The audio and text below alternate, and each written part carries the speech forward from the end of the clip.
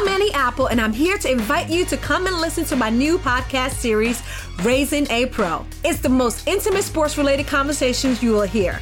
Each week, we explore the journeys of some of your favorite NFL players through the eyes of those that know them best. From Joe Burrow, DeAndre Hopkins, Myles Garrett, Ezekiel Elliott, Nick and Joey Bosa, just to name a few. With exclusive insights and information, we leave no stone unturned. Subscribe now to Raising a Pro on your favorite podcast app.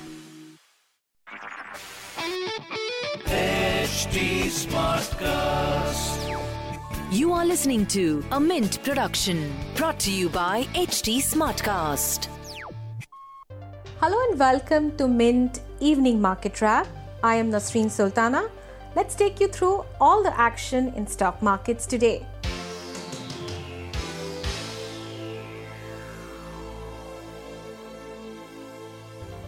The markets turned positive from its weak start and hit record high on Thursday following a recovery in banking stocks.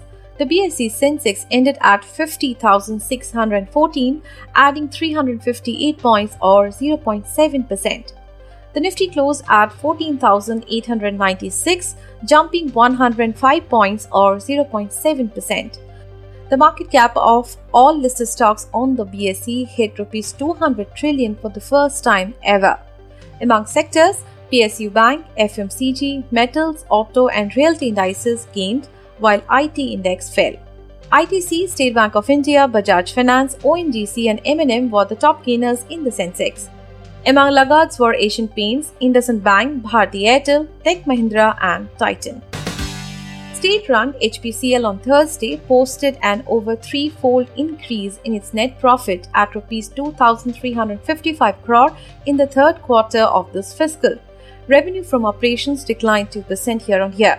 The company said that in December, the company recorded highest consumption of petroleum products in last 11 months after January last year.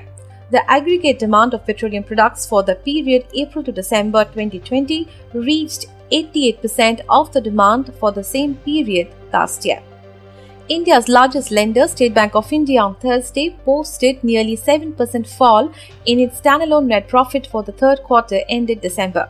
The bank's asset quality improved substantially as the gross NPA fell to 4.77% of the gross advances as of December.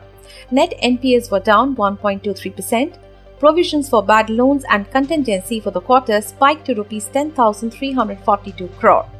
India's market regulator on Wednesday barred Future Group founder Kishore Biyani and several related entities, including his brother Anil, from accessing the securities market in an insider trading case dating back to 2017. Biyani, a pioneer of Indian retail, has also been barred from transacting in securities of Future Retail for 2 years. The regulator said it reached the decision after a probe into the 2017 case pertaining to the use of unpublished price-sensitive information to trade in Future Retail shares. The decision comes even as Biyani's sale of his businesses to Mukesh Ambani's Reliance Retail is facing legal challenges from Amazon.